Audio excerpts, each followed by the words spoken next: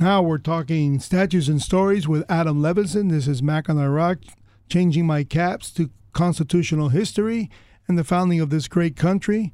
And we have it's really fortunate for a person like me who loves constitutional history to actually have someone who is of the same persuasion, but much better at it. So, Adam, how are you today? I'm doing fantastic. How's everybody? Well, we just had a fantastic show where we talked about the essence of impeachment and how dangerous it is to even use it as a threat, as Jefferson did in the case of Justice Chase. So be careful what you wish for, and the Democrats should just back off and get back to the business of the people, because it doesn't look good for them if they even try it. Just Americans. The Clinton affair was a classic example of the Republicans blowing that idea. So just don't go there was our major theme. And we had a couple of callers that talked about immigration and stuff like that. But the gist of the conversation was, his public speaking in law schools in the Ukraine, where he talked about, impeachment is not something we should play around with. So we'll get back into it some other time, but right now, what do you have for us? What are our listeners going to hear now?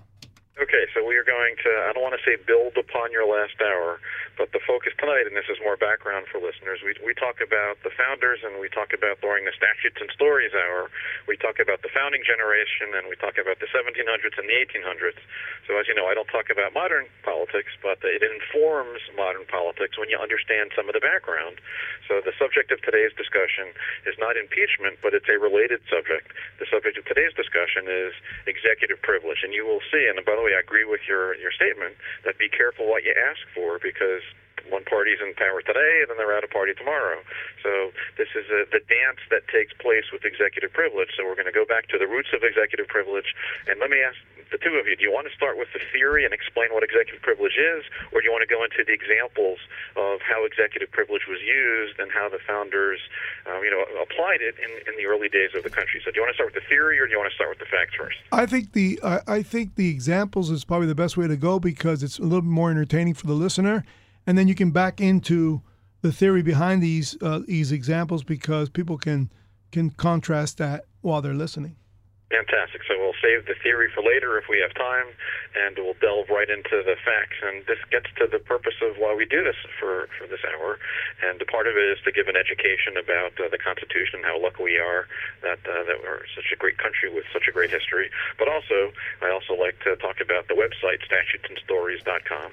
And this is a website that uses primary sources and uses, I like to say, diaries and correspondence and letters back and forth between the founders to tell the story of American statutes and these stories about how the law works. So we go back to that period of time in the 1700s. So here, let's start with there are 5 examples I'm going to use tonight, and then we can go into the theory behind executive privilege. And I think you're right that as we talk about these examples, it'll flesh out the reason for the doctrine. So the examples we're going to talk about, and it's interesting because there's a pattern that I've discovered, and this isn't something brilliant, this is just the dates. So the first instance of the use of executive privilege was in 1792, so we'll be talking about the St. Clair incident, and this has to do with the Northwest Indian War from the early 1700s. 1792 was the first instance where executive privilege was thrown out, and it was, when I say thrown out, was looked at and evaluated, the first use of executive privilege, or potential use. The second example we're going to be talking about was with Gouverneur Morris, who was the ambassador to France, and there was a request made for Morris's letters back and forth to Washington. That was in 1794. So the pattern I'm going to show you is that executive privilege was popping up every 2 years during the Washington administration. So first in 1792 with the St. Clair incident, then 1794 with Gouverneur Morris, where Congress is asking for his correspondence. Then 2 years later, which is the Jay's Treaty that we've talked about in prior evenings. So during the debate over Jay's Treaty and the funding of the treaty in the House of Representatives, once again, executive privilege was an issue that came up. And then two years later, so again, this 2-year time period, it's almost like a pendulum. Every 2 years, there's a crisis or an incident that leads to this shift and this balance back and forth, this delicate dance about executive privilege. So that's the XYZ affair under President Adams. And then we'll skip ahead to Aaron Burr Burr, and this was a trial where he was on trial for treason in 1807, and once again executive privilege became an issue when documents were requested from President Jefferson.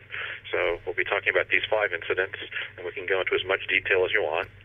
And it's also interesting that executive privilege, and this is a little bit of theory, you have to look at what the facts are of the particular case, and you have to understand what if it's coming from the context of a court hearing, or if it's a criminal case, or if it's a discussion to approve a treaty. So these are very fact specific. So you can't necessarily take any of these precedents and, in a blanket way, apply it to today. But it informs the conversation today, which is why it's useful to understand how executive privilege first came up, and then how it's been used, and then how the courts have looked at it. And that's the second post, by the way, I'll be doing eventually on Statutes and Stories. So there's a pending post giving these historical examples, and then I'll be doing a subsequent post talking about the cases. And this Burr case, by the way, was the first instance where a court looked at executive privilege. This is Chief Justice Marshall, so we can get to that later if we have time, the cases. And then, of course, the most important executive privilege case, which goes up to the U.S. Supreme Court, was in the 1970s, and that's the U.S. versus Nixon case.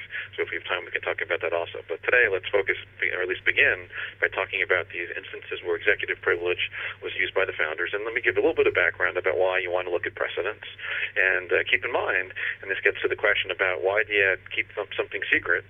So I think it's useful to point out that James Madison, the founder of the Constitution, we've talked about him on other nights, he's reported to have said on at least one or more occasion that the Constitution never would have been adopted if the debates had been public. So sometimes secrecy is important, and that's the heart of executive privilege. And by the way, in that U.S. versus Nixon case, the Supreme Court recognized that the framers understood the need for governmental secrecy under certain circumstances. And another reason when we start talking about these historical examples is that Washington, when he first became president, this is even before he became president, May of 1789, he writes to Madison and he explains that he realizes that everything we do is going to be a first. And this is a quote. He says that, as the first of everything in our situation will serve to establish a precedent, it is devoutly wished on my part that these precedents be fixed on true principles. So when Washington has the first example of executive privilege, when he's wrestling with these concepts, he understands that there's a lot of weight on his shoulders, and he realizes that there will be precedents that are created, and he wants to make sure that he makes his decisions in an informed way after speaking with his cabinet, and does so with the appropriate judgment and discretion, because he doesn't want things to accidentally come back to bite him later, or our country for that matter. Here's another quote from Washington, realizing he's going to be the president and everything he does is going to have consequences. This is more of his quote. Many things which appear of little importance in themselves at the beginning may have great and durable consequences from their having been established at the commencement of a new general government. So that's going to be one of my points today, that these founding fathers and mothers understood that these decisions that they were reaching would have consequences later on. So they were careful, and they were debating these issues. And some of this, there is no right answer. It has to do with a back and forth, or a tug of war, or accommodations that the Congress and the president reach when they go through these issues of executive privilege. So that's a little bit of background. So what is this St. Clair incident that I'm describing, the first time that executive privilege came up? And the quick answer was, and I mentioned about it when we started, that there was there were hostilities in the Northwest Territory. So after the Revolutionary War, we had not just, when I say we, the United States government had not just the 13 original colonies, but we also, after the Treaty of 1783, which is the Treaty of Paris, we sort of took possession of all of the land up to the Ohio River. So not the Louisiana Purchase will get us past the Mississippi, but we've gotten lots of new territory, which was previously controlled by Native Americans. So there were hostilities. The British were stirring up issues with the Native Americans, and there were hostilities. So unfortunately, and depends upon what your perspective is, but in 1791, the U.S. military suffered, and we can quote some of the examples of how they've described it, the Battle of Wabash, or Wabash. And in this battle, during what I described as the Northwest Indian War, it became the most decisive defeat in, some would argue, in the history of the American military. And approximately 50 to 75% of the soldiers, and we can talk about what St. Clair, who was the general, was doing or wasn't doing in leading them, but he had problems. He was not well. He was being carried on a stretcher at various times, and he was not really in a position to be leading the troops, and he walked them into a massacre. So the Native Americans were laying in wait, and after the Americans were attacked, and it was a surprise attack, basically three-quarters of the American troops wound up just dropping what they had and fleeing, and many of them were slaughtered. So what happens? So that was in November of 1791.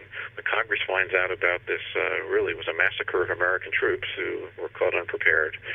It was a shock, and Congress wanted to know what to do about it. And this, by the way, occurred.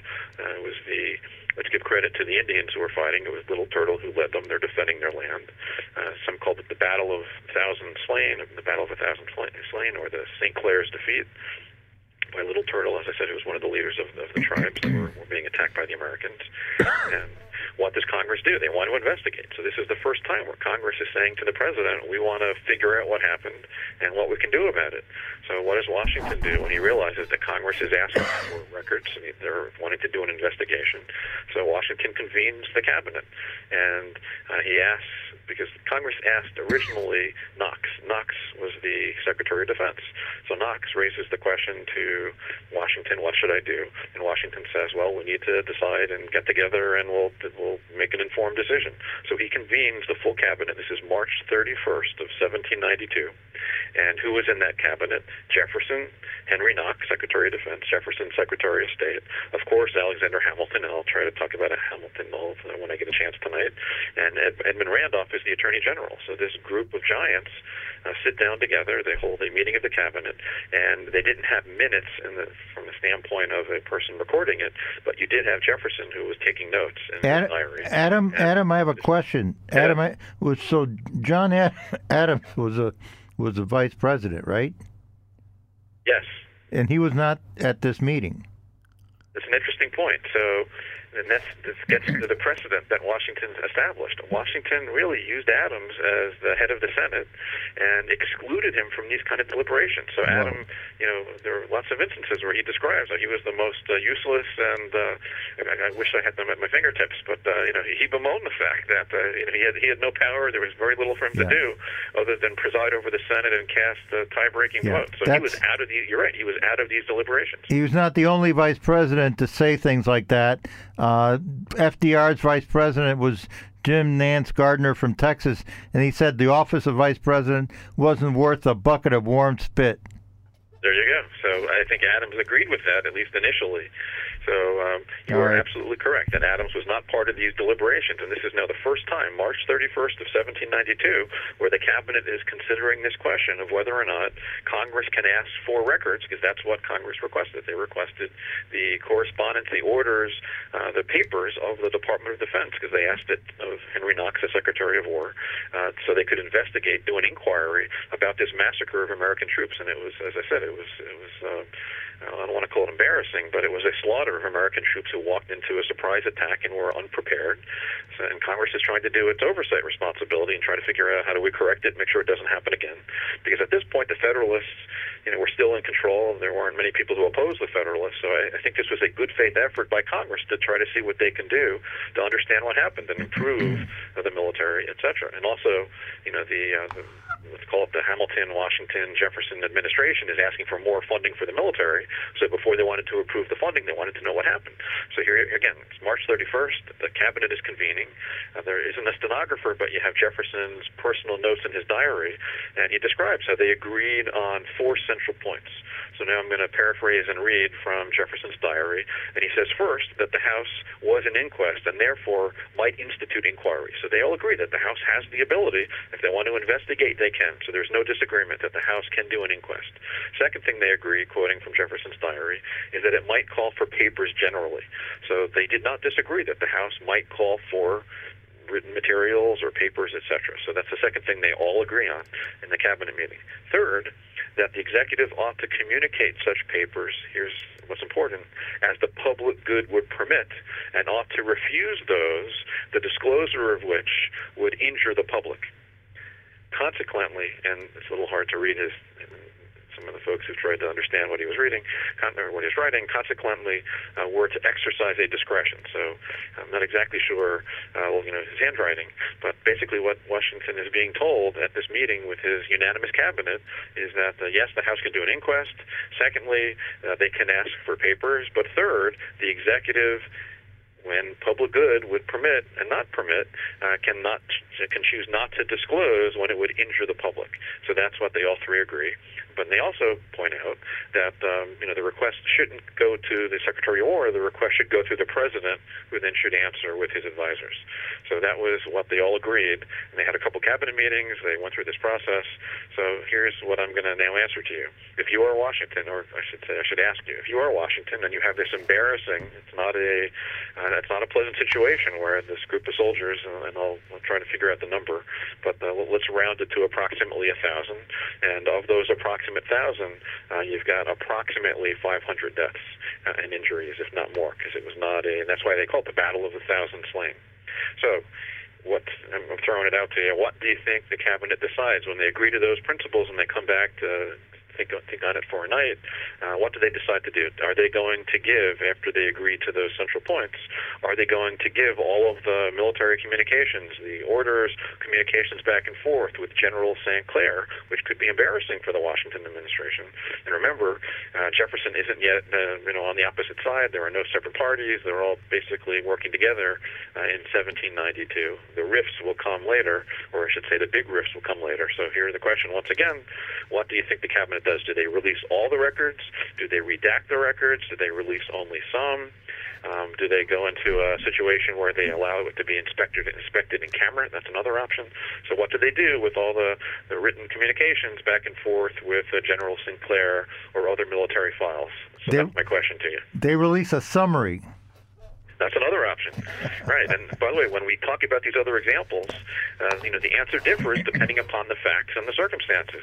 But here, for the St. Clair defeat investigation, Washington makes a decision with the cabinet to release everything. Wow. So they recognize that they do not have to release everything. But the point is that even though it was embarrassing for the Washington administration, he was forthcoming and he did not conceal anything. He released it all to the House who was doing this investigation. And ultimately they vindicated St. Clair. They weren't happy about it, but they did an investigation, and they did not find fault with St. Clair personally, although they probably could have reached other alternatives or other conclusions.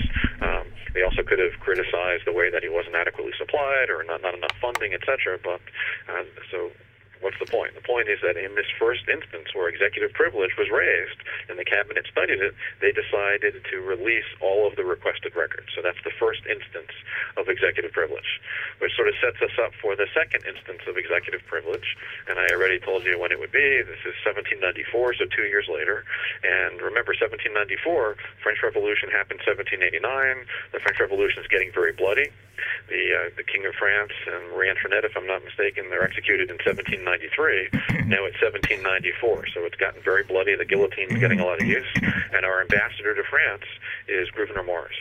And what's happening in 1794? And the quick answer is you've got bigger shifts now with Democrats and Republicans, so this is 2 years later, and so there's opposition because the Federalists generally are more pro-Britain, and the Democrat-Republicans or the Jeffersonian Republicans are more pro-French, and things are getting, as we said, very violent in France, and the Democrat-Republicans are asking for, that's what they want the correspondence with Gouverneur Morris, who is our ambassador to France, and there are various reasons why they want that information, but at the end of the day, and we're eventually going to have Jay's Treaty come up 2 years later. But here's the question that I'm going to tee up for you, which is, if you are the president and you've got, and I'm sort of hinting at the answer, you have a violent situation in France going on. And I'll point out that Gouverneur Morris was very open and vocal in his correspondence to the president, and also in his correspondence to the Secretary of State. So when Morris would write letters, he's got a big mouth, and he's not shy about sharing his opinions, even if those opinions may not be politic or the sort of thing that the French would necessarily want to see, because he expresses, he's very clear and he's very forthright with his opinions. So that's the background that the Congress is asking for Gouverneur Morris's correspondence. Let me give you more background. So it's the Senate now that's asking for his correspondence. He was the minister plenipotentiary to France, and The issue has to do with, again, it goes to the cabinet, so the cabinet has to debate and decide whether or not they're going to release his information. And the concern is that not only, and let me give you some of the information that is in these materials before you tell me what you think he did, but some of the information that's in these letters, there are 39 letters that he had written, actually a total of 40 letters that he had written to the president or to the Secretary of State, because he's got such a big mouth. There are situations where he's giving his opinion about what's happening in France. And later, if we have time, ask me to give some examples of some of these things that could be very sensitive that are in his. No, tell us now. Tell us now. I would guess that Morris is outraged. Examples of things, and maybe this will give you the answer about what Washington and the cabinet decides to do. But maybe some examples of some of the items which are sensitive. And these are just quotes I'm going to give you. And if you go to statutesandstories.com, when I post this, you'll get to read these yourself. So here's an example where he's talking about the French in general. And he says, the best picture I can give of the French nation is that of cattle before a thunderstorm. Oh, my God. That was good. I'm going to reuse that. Okay, so I say Washington will not release that. So, right, let me give you some more, and then you'll tell me what you think Washington does. So here he's complaining in another letter, December 21st of 1792. He's complaining about the French live a life of loose morals at home and attempt to transmit these ideas wherever they travel abroad. Then he remarks about his distaste for their contempt for religion and style of conversation, and concludes his opinion as shared in Flanders and Germany. So in this paragraph, he's criticizing the French, he's criticizing their ethics, he's criticizing their contempt for religion, and then he's saying that the Germans and the Dutch in Flanders and in Germany agree with his remarks about their distaste for the French. I think you cannot conduct diplomacy if you're going to disclose, because your ambassador is not going to be honest if he knows that it's going to be disclosed. I think you're reaching the right conclusion. Let me give you some more examples. In Morris's letters, he reveals that he's relied upon a network of unnamed informants to keep him abreast of these ever-changing events, because things are moving fast in France. There's a lot of politics, and it's a fraught, dangerous situation with the reign of terror in France. Also, he's expressing interest in protecting Lafayette. Lafayette was almost a son to Washington and a very good close friend of Henry Knox and Alexander Hamilton. And there's a time where Lafayette got arrested and was being held in Germany in a Prussian jail. So there are conversations talking about Lafayette and his precarious situation. So there's lots of juicy information here that is very sensitive. So that brings us back to the question. So we did a little bit of a discourse, or we went off on a sidetrack. But now this is the question. Given that there's a lot of correspondence, that this is discussing, I don't know that he gives the names of his agents, but it's describing the fact that he's using, and he's probably paying handsomely, people to get him information and data. So he's conducting espionage through the French ambassador. This is Gouverneur Morris. So raising the question again, what does the cabinet decide 1794 to do with all of this correspondence that was requested? And before you answer, let me read to you the way that Congress, here it was the Senate, they would do a resolution where they would ask for information. So let me read you their resolution. So the Senate resolution says the following: Resolved, and again, these are the sorts of things that we quote on Statutes and Stories. Resolved that the President of the United States be requested to lay before the Senate the correspondence which have been had between the Minister of the United States at the Republic of France and said Republic, and between said Minister and the Office of Secretary of State. So that is the Senate asking for information. And remember, 1792, the cabinet agreed that Congress can do inquests, and also agreed that that includes written materials. So here's your question. And what does the cabinet decide to do with regard to Morris's papers in 1794? Exercise executive privilege. Yeah. Okay, but how? Are you going to not release any of it? Are you going to release some of it? Are you going to allow them to come in to do an in-camera review? No. Nothing, zero. Release a summary. Release a summary. This is how executive privilege works. There's no right answer. It's a back and forth. So what they decided to do was redact. So of those 40 letters...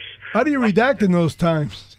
You just cut it out with a razor blade or what? No, use How do you black ink, with heavy pencil. One of those grease pencils, they call it. That's an excellent question, how they redact it. And I think the answer, and I'd have to verify this, is that clerks would have to rewrite the letter, and the redacted language would be removed from the letter, which means if you're redacting 40 letters, it's going to take time to redact it because you have to rewrite it. Wow. And put it in the press for publication, for reproduction for several ministers or more than one minister, or do you think they would just do it once and there'd be one It's copy? just the committee in Congress. Yeah, I mean, these are things that the audience who's listening will say, you know what, that is a peculiar situation. They used to have this xerograph machines to make copies. Because when looking back at the passage of the income tax, that was an issue many years later. And that was 100 years later. Yeah, and yet there was an issue of typos in all the different forms of the joint resolutions of Congress for the income tax. I remember when I was practicing law in New York about ditto 15 years paper. ago, you had to go to the printer for offering circulars and prospectuses. You'd actually go to a printer and be in-house at a printing facility. And pay for it as a student. No. As a lawyer, and the issuers would pay for it. You were at a printing shop, and there were big printers, and you were on the side in the conference room working on the paper, but you would then hand it in to the printers. Wow. That was not that long ago. I mean, I'm not that old. Okay, Adam, go ahead. I'm not going to even remark about age. Yep, that's All how right, it is. Continue on. Sorry, we pushed you 100 years into the future.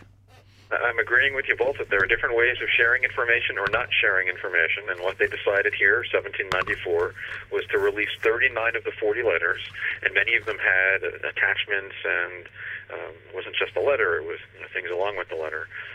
Wow, so I was completely wrong then. I said 0, so they actually, they actually shared 39 out of the 40. They gave 39 of the 40, and they made 48 distinct redactions of those letters. And sometimes it was only removing a name. In that one other case, it was an entire letter that they withheld, but they redacted. So that's the first instance, 1794, in the context of diplomacy and in the context of sensitive diplomacy. And by the way, the Attorney General sort of summarized his opinions in writing to Washington. And let me just paraphrase him. Very much like Bob Barr just did. That's the job of an attorney general, is to give legal opinions. So the legal opinion by Randolph, and I'm paraphrasing some of it, was that some of these harsh expressions by Morris on the conduct of the rulers in France, which if returned to that country might expose him to danger. In other words, Morris might have been killed. Right. It was dangerous enough. So they made those redactions. And let me also tell you that of those cabinet members, which was Hamilton, Henry Knox, Secretary of War, and also Jefferson, of those members of the cabinet, 3 of the 4 said give nothing. They don't even turn anything over. Okay, so then I get to have a little bit of credit. But George Washington was an honest man, so he opened it up. Transparency. Transparent, yep. Okay. I disagree. I would have gone. It was about limited transparency with the, I forgot what I told you about, 40 or so redactions. Let me give you the exact number since this is recorded. 48 distinct redactions in 1794. And that is the Morris example, the Gouverneur Morris, 1794. So we're now going to skip ahead 2 more years, and now we're going to really be talking about Hamilton, and this is my sweet spot where I love to go into great detail about Hamilton. But now this is Jay's Treaty, and more background for everybody. And you can go to statutesandstories.com, the website, and read about all the background with Jay's Treaty. But this is a very partisan environment where the Jefferson Democrat-Republicans are very in favor of France. They do not like this Jay's Treaty, which is a treaty that was negotiated by John Jay, who was the Supreme Court Chief Justice. And we could talk about how it was peculiar to modern listeners that the Chief Justice was serving as a diplomat, but that was the case. They were not as busy back then. So John Jay had been sent to England. He negotiated a treaty, which was very unpopular initially in the United States. And we've talked about how Hamilton was very active in writing these essays, the Camillus essays. And I forgot offhand the number, but in the neighborhood of 42 essays that Hamilton wrote or he edited trying to defend Jay's Treaty, and those essays, along with the support of other Federalists, swayed public opinion to support the treaty. And that probably avoided a war with England in the 1796 time frame. We eventually would go to war with England in 1812. So that's the Jay's Treaty environment. So what's going on? And the quick question is that the Democrat-Republicans are getting more support, and the Federalists are losing support, and they are asking for the diplomatic correspondence because they're trying to defeat the treaty. It goes through in the Senate, but the strategy that Jefferson and Madison come up with, and I think that Jefferson is getting, I won't say full of himself, but he's starting the resistance. He realizes that he disagrees with the Federalists, and he's not afraid to pound his chest and to exert his power, which he's gaining in authority. So the strategy that Madison and Jefferson come up with is, even though they disagree with the Senate and the adoption of the treaty, which only the Senate can ratify a treaty, they realize power of the purse, that they don't have to fund the treaty.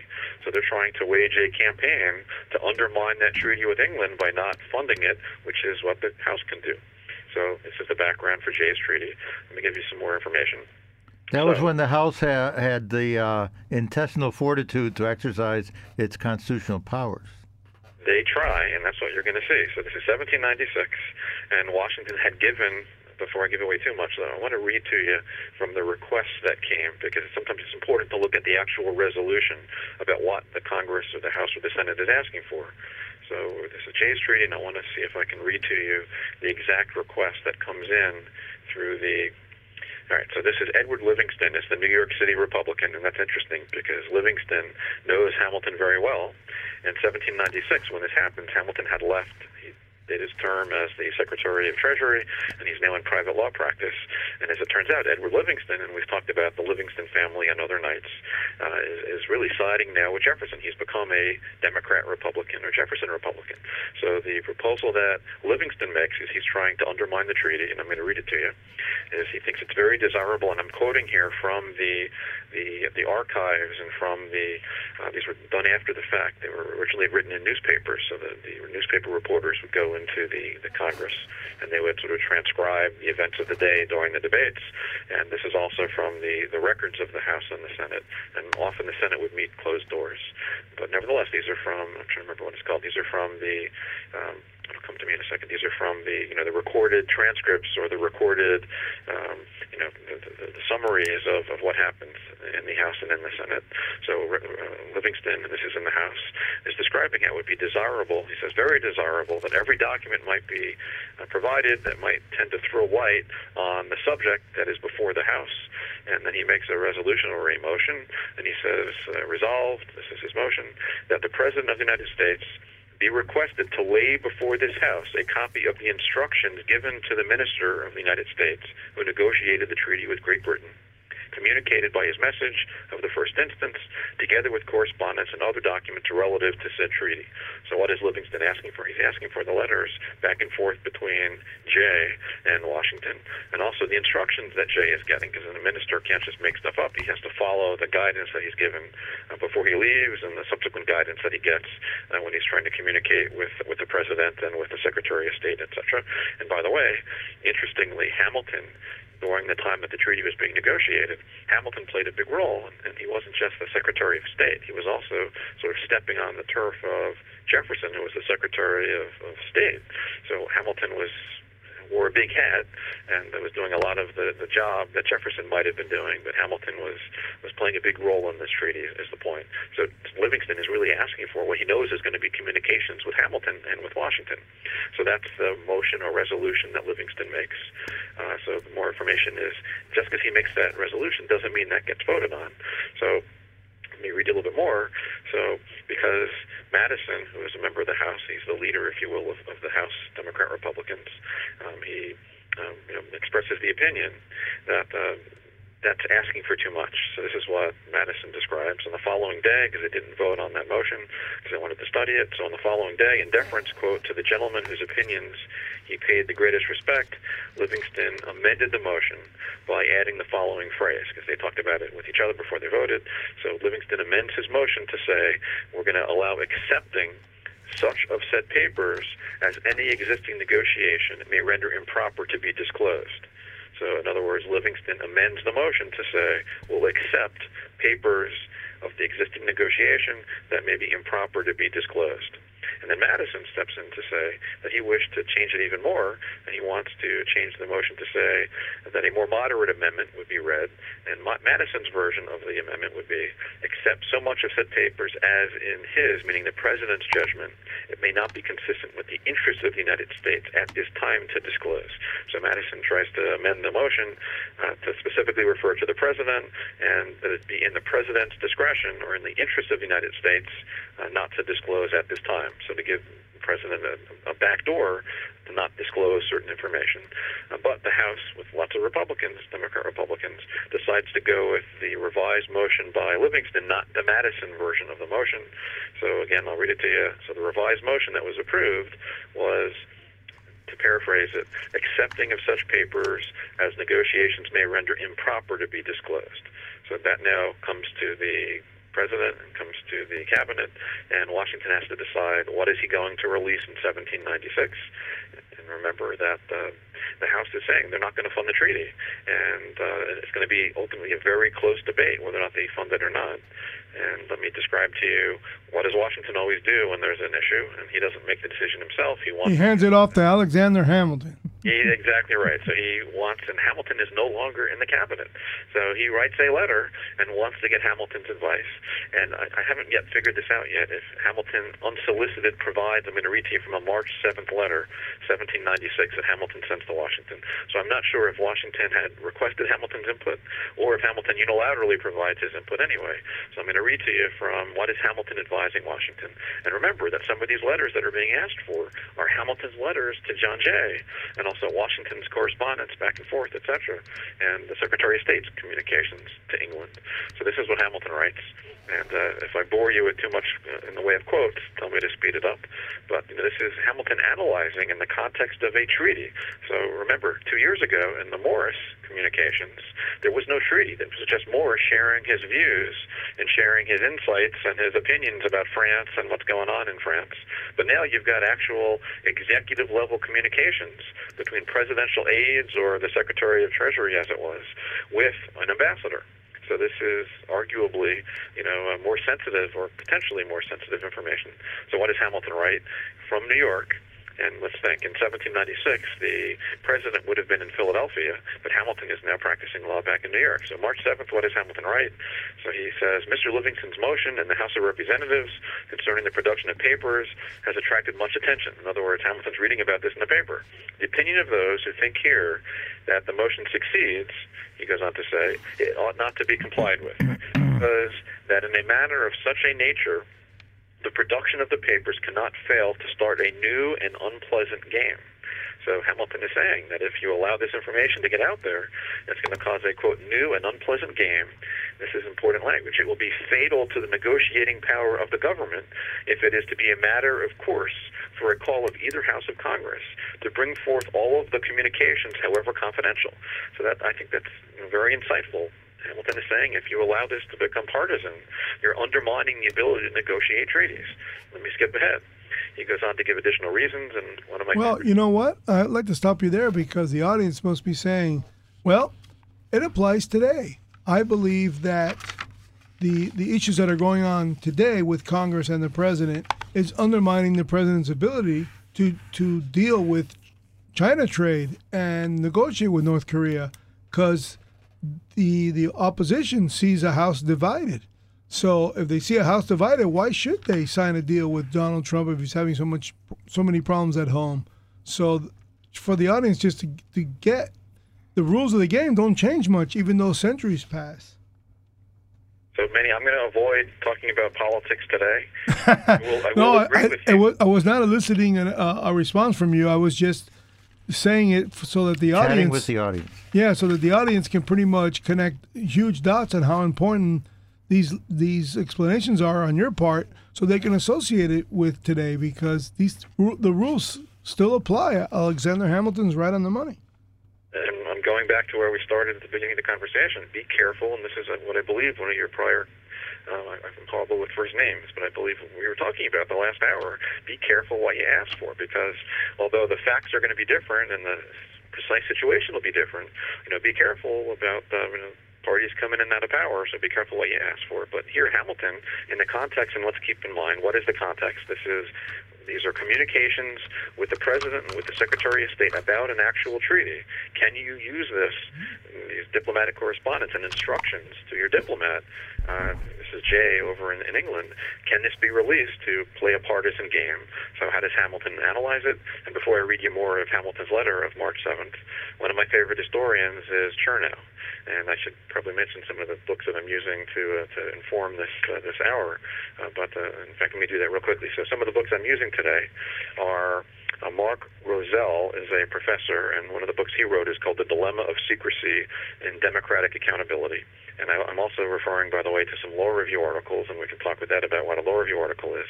But there's an important law review article written in 1974 by Archibald Cox. So some of this, if we have time later, I'll be talking about some of the theory behind executive privilege, and that's a law review article by Archibald Cox, and maybe we can talk about who he is. So heading back now to Chernow. So Chernow, in his book where he discusses this Jay's Treaty scenario, he mentions that Hamilton being Hamilton, he gives 13 reasons. So I'm not going to give you all the reasons that Hamilton elicits, but I'm going to sort of summarize them and quote selections from some of Hamilton's detailed analysis. But Hamilton goes on to say that the executive has no cases on which to judge the propriety of a compliance with it. In other words, he's saying we don't have an exact precedent to apply here. He goes on to say it cannot, therefore, without forming a very dangerous precedent, comply.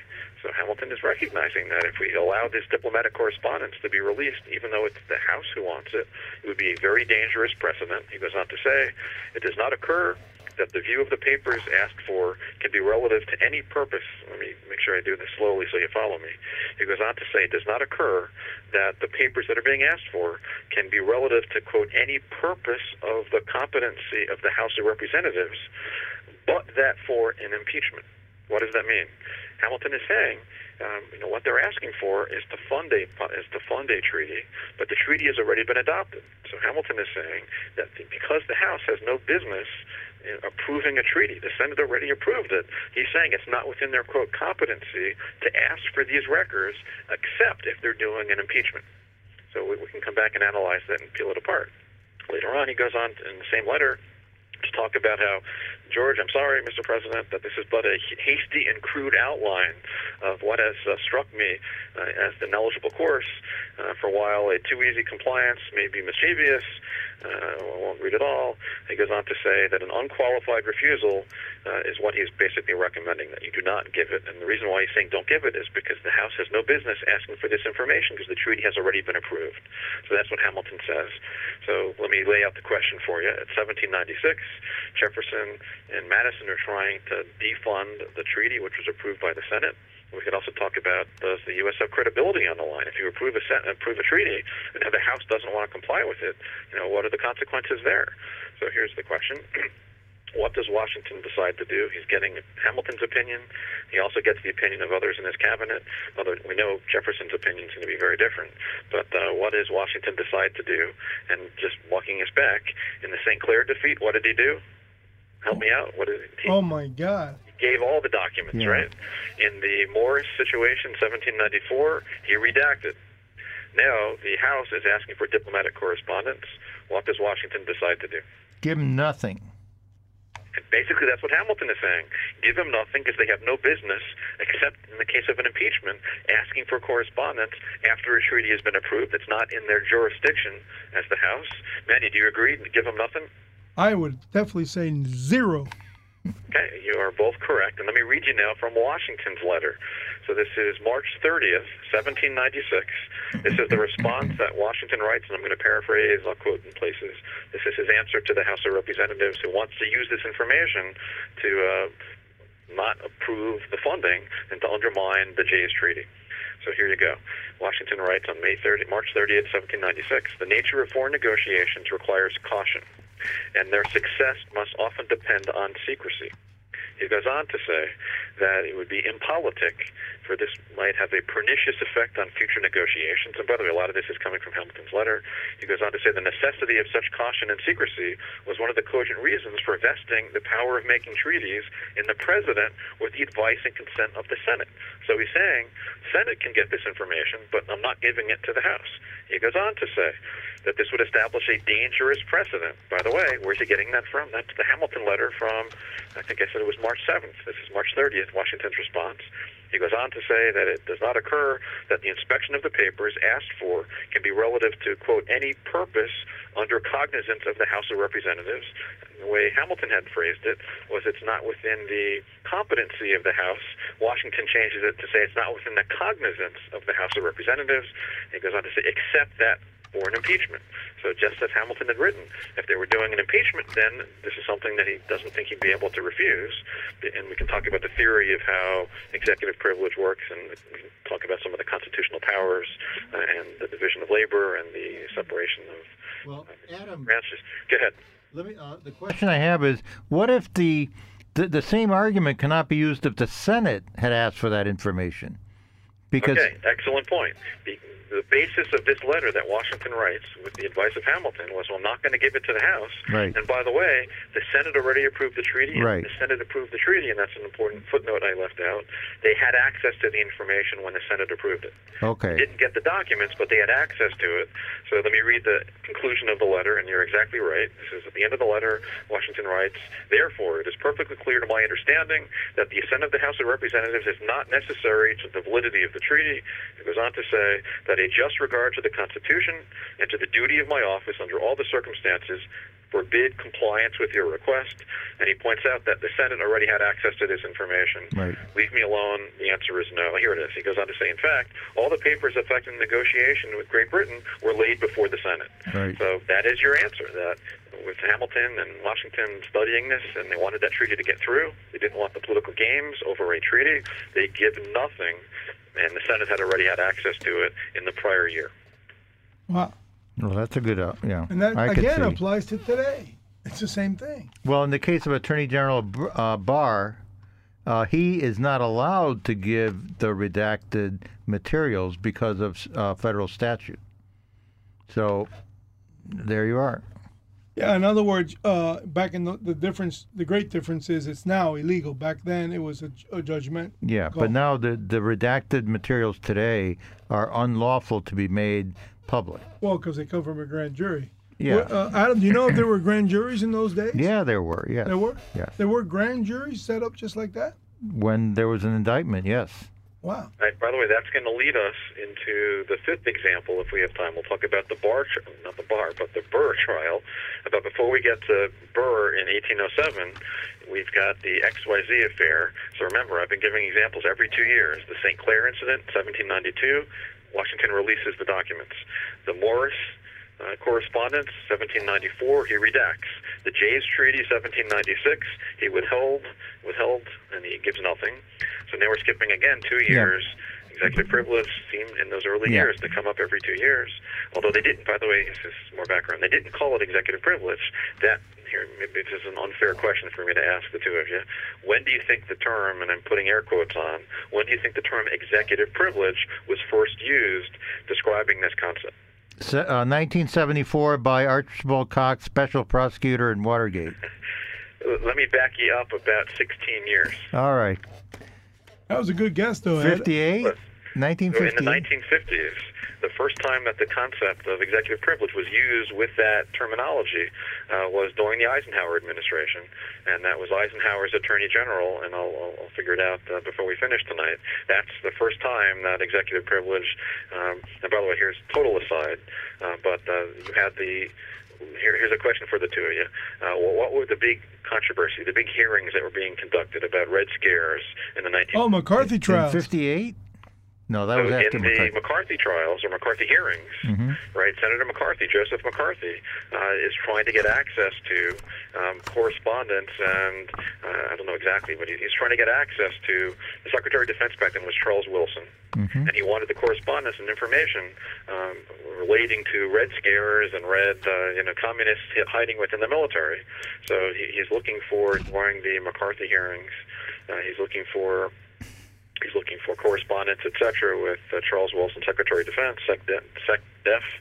He's also wanting employees to come testify. And Eisenhower, and we can try to avoid talking about modern history, so I'm going to limit myself to... Okay, yeah, go back. I don't want to go too close, but so this is Eisenhower, and 40 times he asserts executive privilege, and it was his Attorney General who comes up with the concept of calling it executive privilege, and no other president has used it as many times as Eisenhower did. Maybe later I can give you examples of the other presidents and how many times they've used it. So what else did I want to tell you? So we did that little... Well, I'm interested, since we talked about it earlier in the day, the situation with Burr. Maybe you can to tell us a little bit more, because more for podcast purposes, because you would have to have listened to this whole 3 hours together.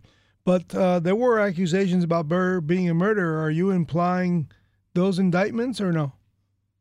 Okay, we will definitely get to Burr, but the quick answer is Burr was on trial for treason, and he was on trial, we'll get to this, in 1807, because, and I don't know all the specifics. Yeah, because Jefferson hated his guts. No. He was on trial for murder yet. He was on trial for trying to perhaps pick off the territories. That these weren't states yet. This is after the Louisiana Purchase, and arguably he's working with some of the generals, one of the head generals. And there was land that was owned by Spain, and maybe to foment issues in that territory.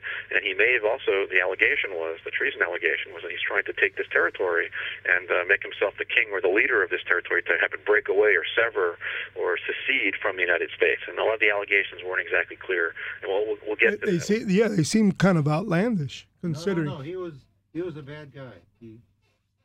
He was trying to set up his own country. That's the allegation. I think that's the allegation, but that never held true, did it? Well, let me skip ahead then. So what happened in 1807, and this is why executive privilege is going to come in, but I want to do the XYZ affair first. Okay. But, well, remember, you only got 4 minutes. How much time do we have? Let's see. 4 minutes. You're down to 4 minutes. Oh, we're down to 4. You're right. I didn't realize time has been flying. So let's finish with Burr then. So 1807, and what happens is that the defense team for Burr asks for letters that were written to Jefferson. So they want Jefferson's letters. This is letters to the president that would provide a defense by Burr, because Burr wants to show that the letters that were written to the president are being misapplied and they're being misquoted. So he wants a letter written by the head of one of the head generals to Jefferson. And Jefferson has to decide whether or not he's going to release this correspondence. And the way it comes is a subpoena dicus tecum. What is a subpoena dicus tecum? When a lawyer through a court gets an order or a subpoena that you have to give documents. So a subpoena is sent, and the trial judge in this treason case is John Marshall. John Marshall is the Supreme Court Chief Justice, but he's the trial judge in this case. And the request is by the defense team that the president should have to release certain correspondence, because the defense needs it to prove that he's not guilty. So here's the question: does Jefferson decide to release it, and or does he decide that, I'll be careful with my language, that this is confidential communications with my generals, and I'm not going to give it to you, even though there's a criminal case where you need it in order to provide a defense? What does Jefferson decide to do? Oh, I think he hands it over. He doesn't. He takes the country first. Ed seems to think that he stood on principle. I think he didn't like Burr. Let me give you more background before you answer, so this isn't totally fair. But the way the subpoena was written, and I should read it to you, the subpoena says to come and deliver it in person, and I'm paraphrasing, or to give the letter. So Jefferson has a choice. He can either be under subpoena and testify in the case, or release the documents. So what does... question is, what does Marshall do? And Marshall approves the subpoena.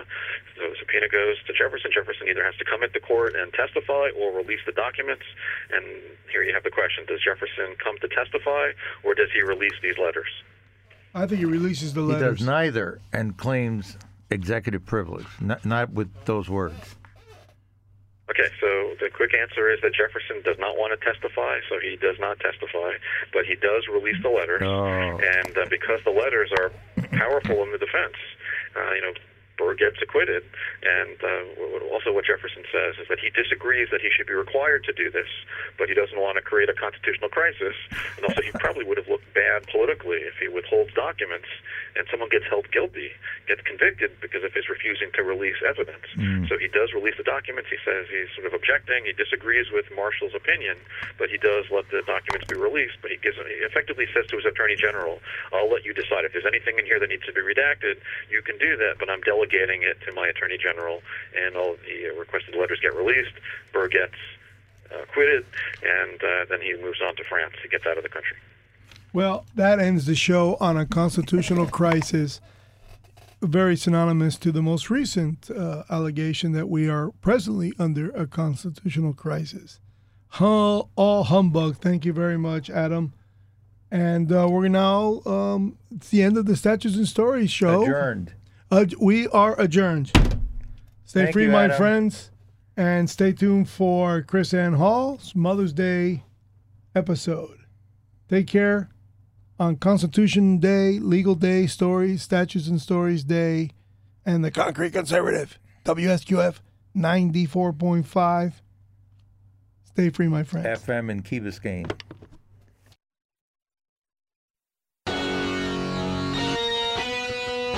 Attention, Patriots.